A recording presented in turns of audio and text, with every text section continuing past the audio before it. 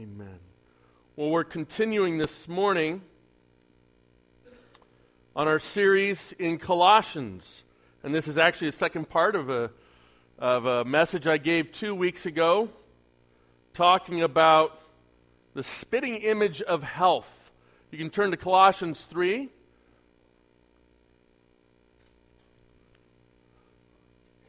And as you do so, I have a question for you. By the way, turn in your bulletins and you'll find the sermon notes. It's very important that you use these today. Most of what is on the screen is not in your notes, so feel free to write some things down around that. The reason that we've done this is because kind of making this a little bit like a doctor's visit, that we really expect there to be some evaluation today, to really utilize the instructions that are given to us rather than just listen to them. And some of you heard my self-effacing documentary on my attitude towards doctors and healthcare, and we won't spare you those gory details again today.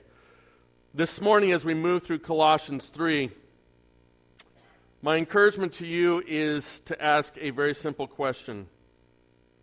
That question is this: will the church survive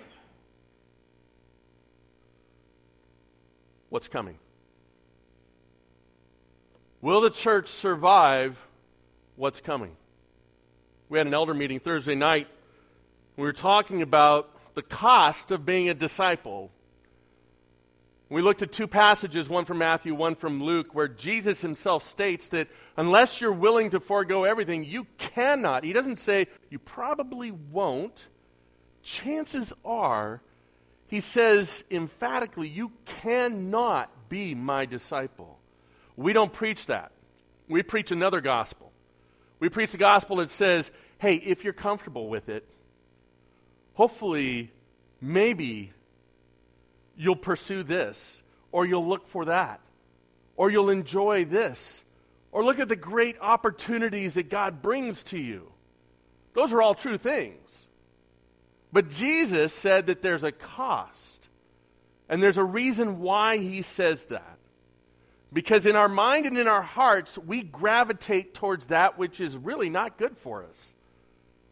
Is anybody here not selfish? Raise your hand. Good, then I don't have to preach about lying either. That's good. That's great. So we have this natural propensity when it comes to self, and we'll always gravitate there. And so the first part of Colossians 3 speaks to that Paul recognizes those natural things that we will struggle with. And he says, look, you got to put those things off. You got to get rid of them.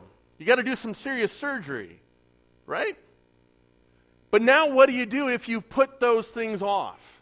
If you truly want that glorious life that Christ has for you, if you're following him, what does that look like? And so we started last week with this passage, with this section, where he starts out by saying, so put on. So put on. And we talked about multiple aspects of this putting on, right? So put on then. Now let me just compliment you. Y'all look pretty good today. It's obvious that you made the very rational and wise decision to wear clothes here. I appreciate that. You're doing well so far with your wise decisions today. Now, we all laugh because that just seems ludicrous, doesn't it? Why would I not put on my clothes? But see, in my ESV it says put on. Some of your translations actually say what? Clothe yourself. Paul uses some very specific language here.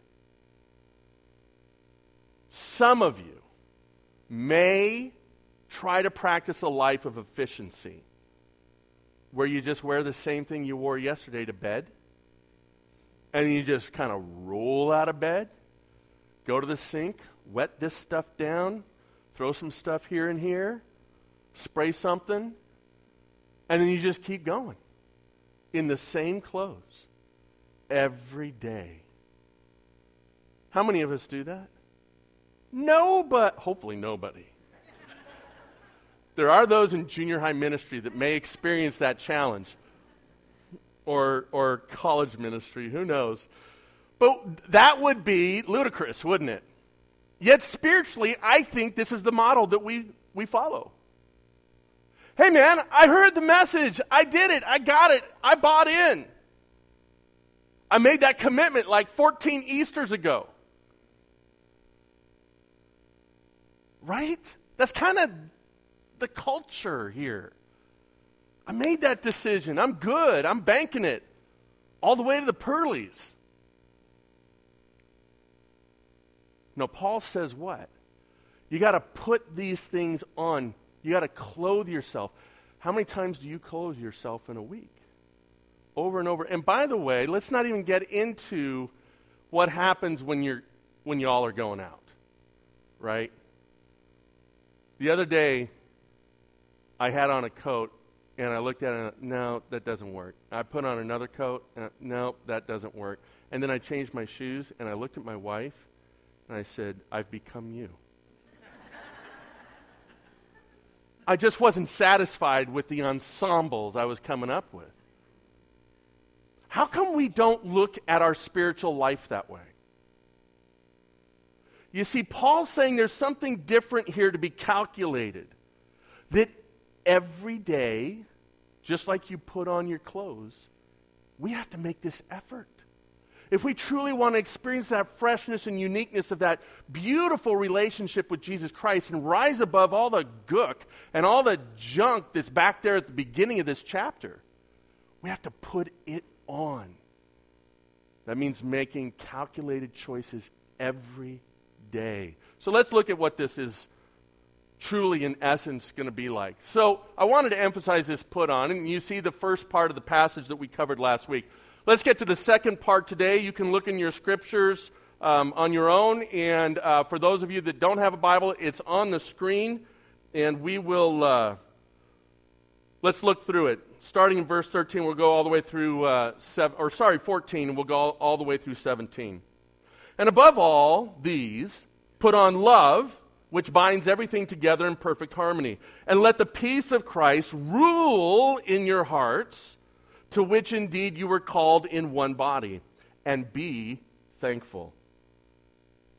Let the word of Christ dwell in you richly, teaching and admonishing one another in all wisdom, singing psalms and hymns and spiritual songs, with thankfulness in your hearts to God. And whatever you do, in word or deed, do everything in the name of the Lord Jesus, giving thanks to God the Father through him.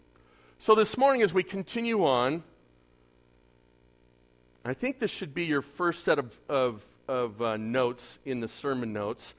And I'm going to come to you with kind of like a Kaiser holistic health plan, right? Peace, love, and granola, baby. Right? Peace, love, and granola. Let's just get wholesome. Let's go all whole foods. Let's run that 5K.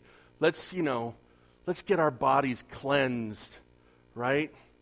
How many of you are contemplating doing a cleanse? Is this too personal? Maybe it is. But let me just encourage you, if other than for medical reasons, just don't waste your time. Don't. Paul gives us a beautiful prescription for spiritual health. Number one, love. Number one is love, and this is a sacrificial love. Let me give you an idea of what this looks like, because I think we've distorted the idea of love, that we haven't really grasped what love truly looks like. We can look to the cross and we can see what love looks like. We can feel and experience true love from others around us when it's demonstrated in this way. See if this is indicative of your examination when it comes to love. Love is patient and kind. Love does not envy or boast, is not arrogant or rude. It does not insist on its own way. It is not irritable or resentful. It does not rejoice at wrongdoing, but rejoices with the truth. Love bears all things, believes all things, hopes all things, endures all things. And that kind of love never ends. This love listed is a godly love. It's called agape love. And really what separates out agape love from phileo or brotherly love or eros, erotic love, or other kinds or forms of love is one word, and that is sacrifice. If you want to be healthy, you have to stop putting really bad things into you. And you have to start making daily choices to be healthy. The same thing applies spiritually. So if we start with this concept that Paul starts with, love, let's start with the true essence of what love is. Let's not go generic, shall we? What if you had a prescription plan that lets you get like straight up the best of the best, straight from Pfizer, killer medications, versus you could get something off of the black web, okay, with Bitcoin that is in some foreign language on the pill box, right? How many of you, come on, we know what we would, some of us would want the adventure, okay. Love, it starts with love, Paul says. Secondly, peace. Right on, I love peace. I love a piece of pie. I love a piece of steak. No, wrong piece. Peace. He says one of the key ingredients to being healthy spiritually that you have to put on is peace. Whoa, Paul, you lost me here. How does that work? I don't understand. See, peace is a result of all these other people making sure that they're copacetic with me. Right? That's how peace works. As long as you're not causing conflict in my life, we are at peace. You see, this is one of the biggest challenges that we'll ever face, is having peace.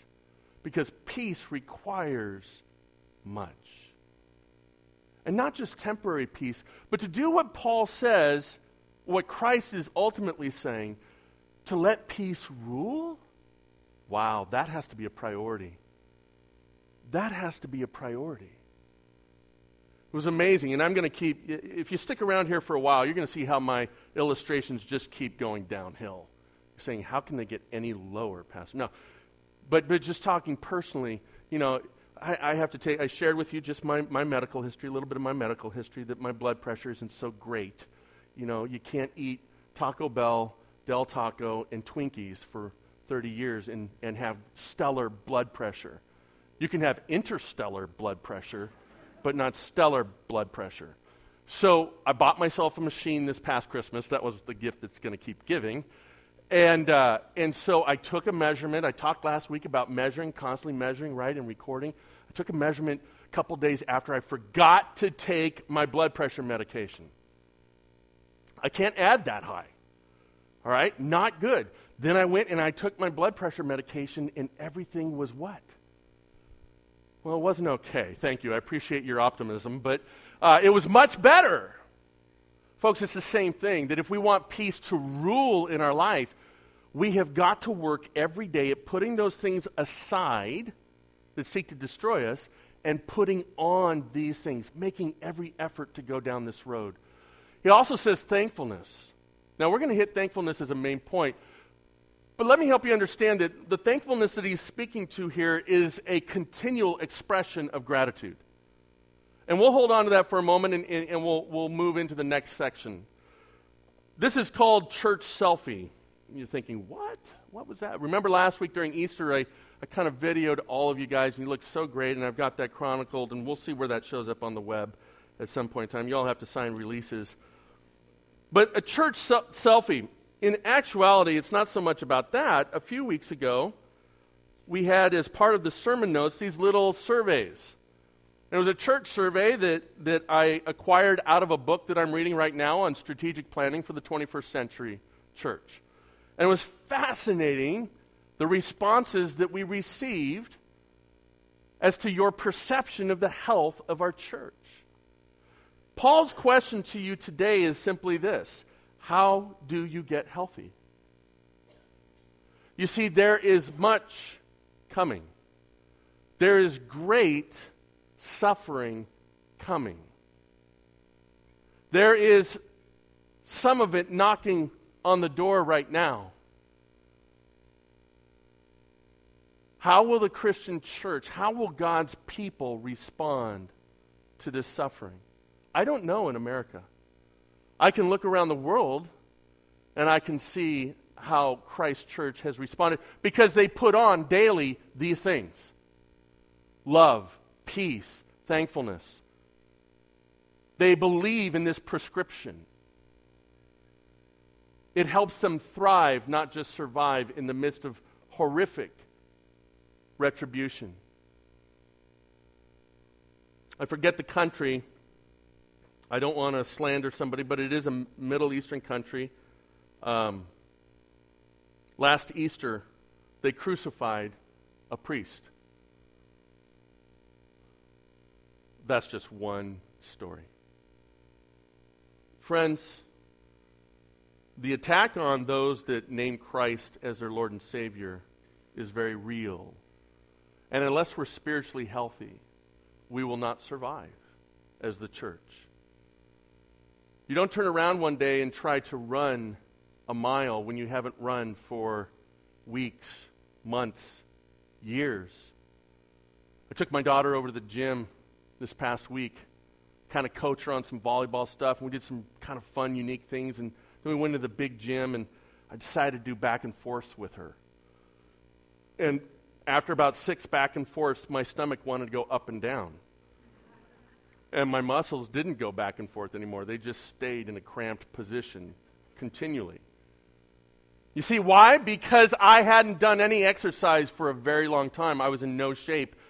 And pretty soon, my 14-year-old daughter was outrunning me. As a matter of fact, in the span of 2 strides, she was outrunning me. That was a salient moment I will never forget. But spiritually, I think we're out of shape.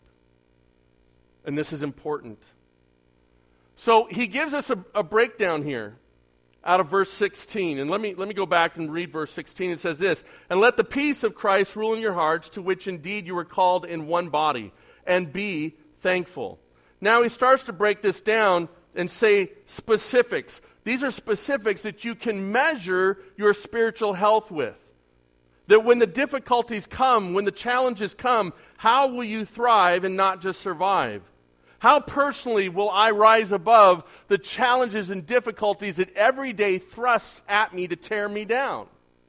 And he says this is what a healthy church looks like. "Let the word of Christ dwell in you richly, teaching and admonishing one another in all wisdom, singing psalms and hymns and spiritual songs with thankfulness in your hearts to God."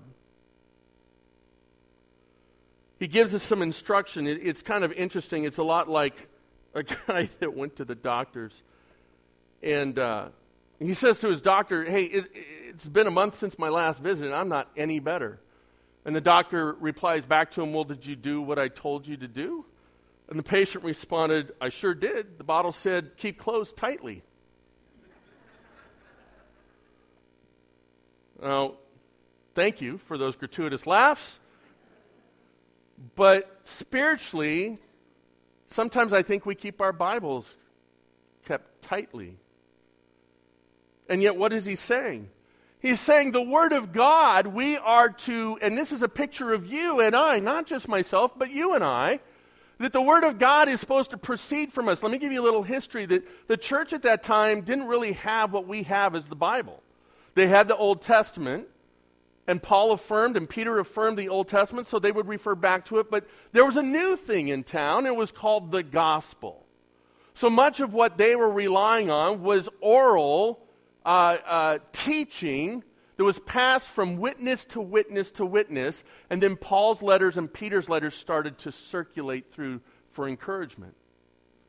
So what would happen is that they would take these principles from Scripture, the life of Christ, and they would speak to one another about it, continually putting on the message of Christ. What was the message of Christ? It's the gospel. That is one beautiful way to measure the health of a church. How often does your church herald the gospel of Jesus Christ? How often do we speak in terms of the gospel of Jesus Christ? When we're in crisis in our own lives, in our relationships, in our marriages, in our work situation, are we relying on the gospel of Jesus Christ to inform us, encourage us, heal us? So what was the next step that Paul gives them? He says, so you should be teaching and admonishing one another. Whoa, wait a minute. Pastor, I'm not stepping up on that stage. No, I'm not going to let you. Not without some training. I'm the only one that gets to stand on this stage with zero training. Okay, let's just get that straight. No. Here's the beautiful thing is that the church for centuries, and there's no avoiding the subject, the Catholic Church held all the cards.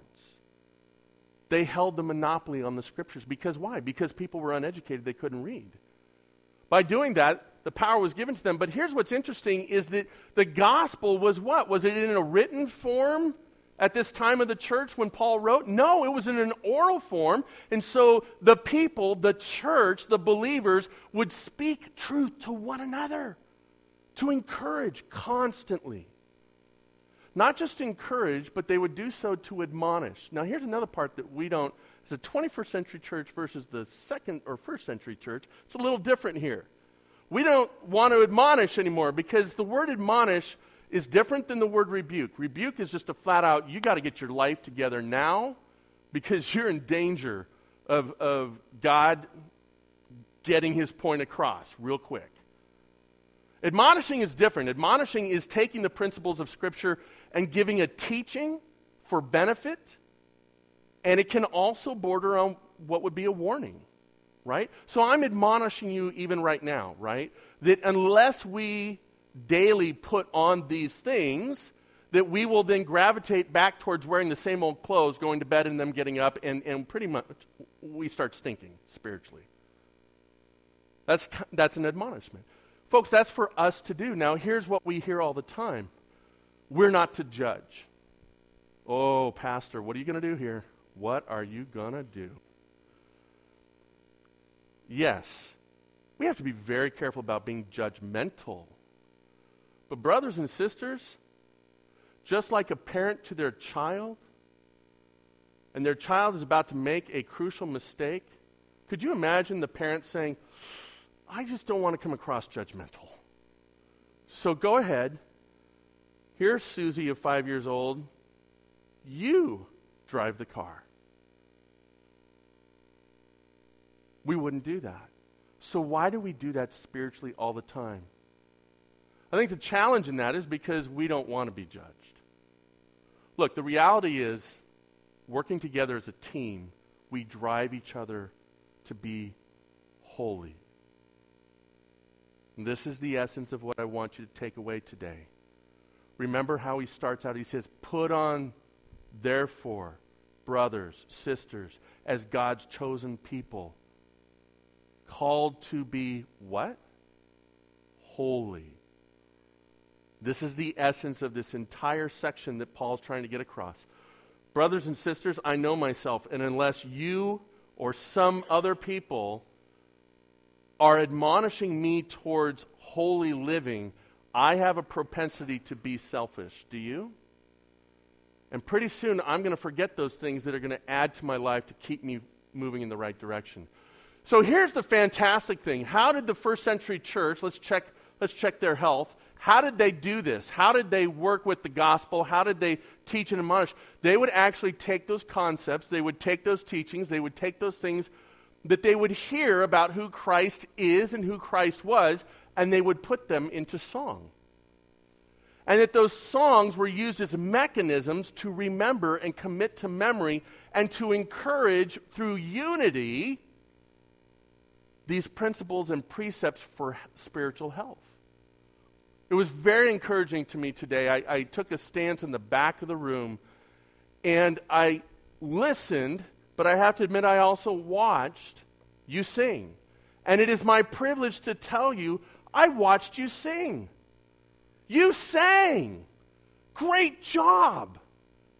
And we did a hymn, and we did a spiritual song, and we talked not so much through Psalms, but we had Scripture intermixed, right? Brothers and sisters, I looked at some video from church services on Easter this past week. I don't think it was a coincidence The loudest singers in the room were the ones on the stage. And in some instances, as far as what I saw with someone with their camera phone, the only singers in that building were on the stage. That's a lifeless church. Why do we sing on Sundays? We do so to come together in a powerful way to encourage and to get spiritual health and to come together in unity to sing about these things of Jesus Christ and of God.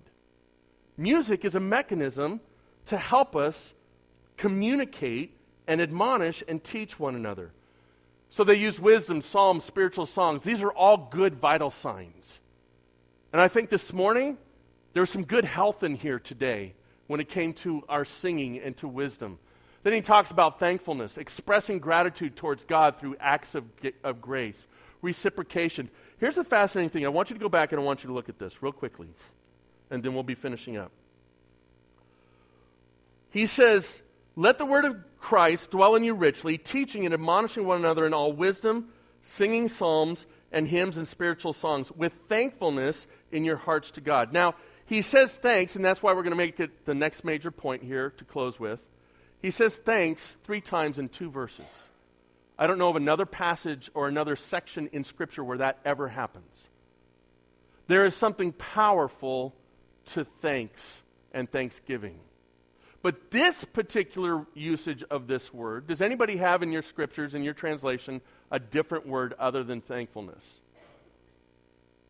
This word comes from the same Greek root that grace does. All right?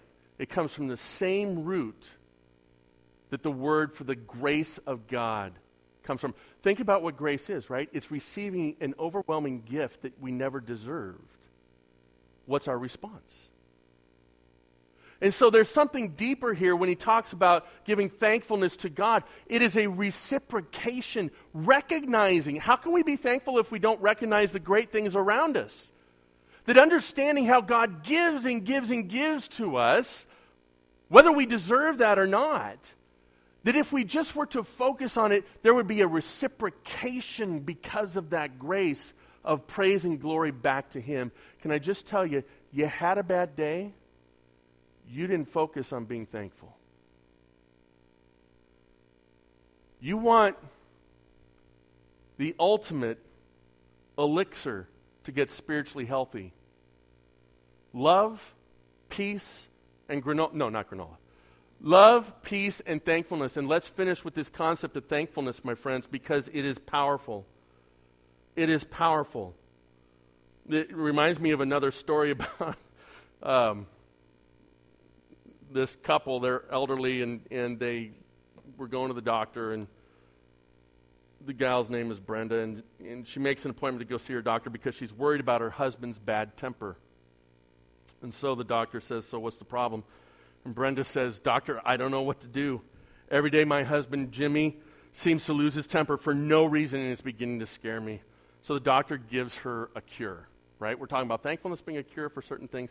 The doctor gives her a cure. Says, grab a cup of water and just start swishing it around in your mouth. And she thinks that's the most bizarre cure I could possibly imagine. But she does it. She comes back a week later and she says, Doctor, that was a brilliant idea. Every time my husband started to lose it, I swished with water. I swished, and he calmed right down. How does a glass of water do that? This is what Dr. Thomas said. The water itself does nothing. It's keeping your mouth shut that does the trick.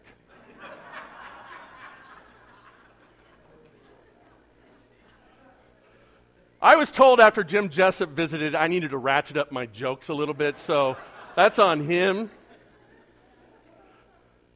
The elixir of thankfulness. Look, thankfulness gives us what? The power to instantly change. Let's look at the scripture real briefly in closing. And I have listed 15 through 17, but we've heard 15 and 16. Let's look at 17. And whatever you do in word or deed, do everything in the name of the Lord Jesus, giving what?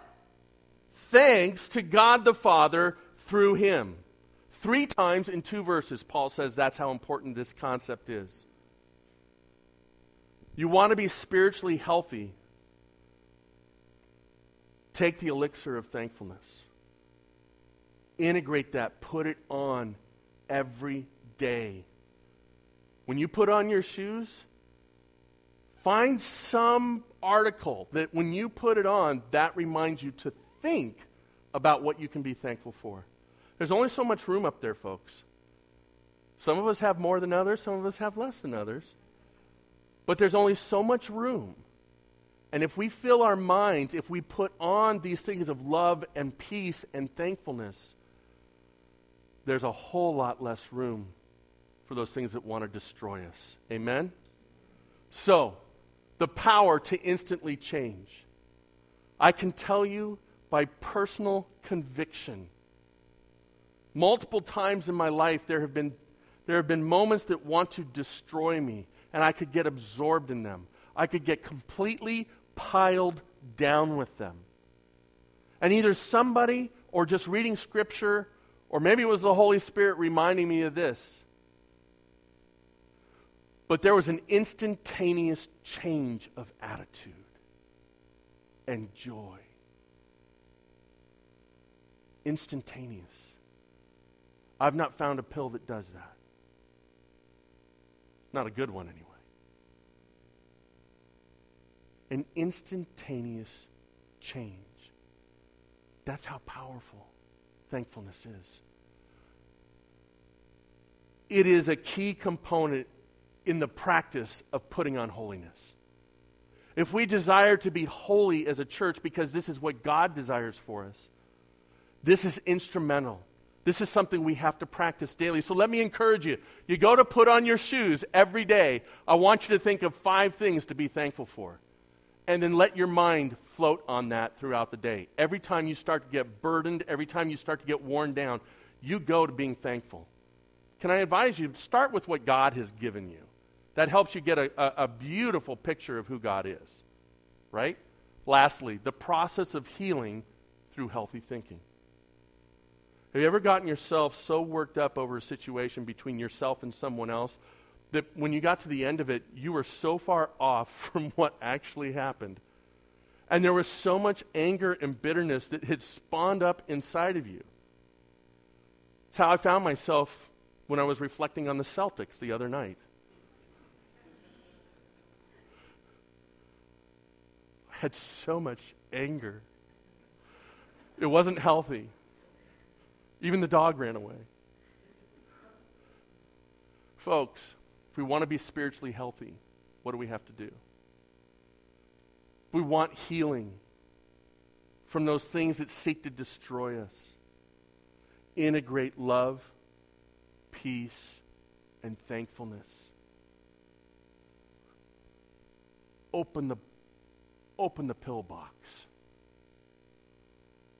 Read the right instructions. In closing, we have a statement out of 1 Peter 4, 12 through 17. This is fascinating. What do you remember Peter for? Think about it quick. Don't overthink it. Just say it. What do you remember Peter for? Right? Denied Jesus 3 times. Woohoo! That's leadership material. Right? How many of you would have picked Jesus to be the rock of the church at that point? What'd I say? It's a trick question. Sunday school answer. How many of you would have picked Peter? Peter Piper picked. How many of you would have picked Peter to be the head of the church at that point? None of us. But Jesus did. Why? Because of the power of healing. Because of the power of holiness. And so how did Peter finish up? This is how Peter finished up. By encouraging others in the midst of suffering. Hypocrite! No. Because the rest of Peter's years of service were done through suffering. He knew what it meant to suffer. And the people of the time knew it.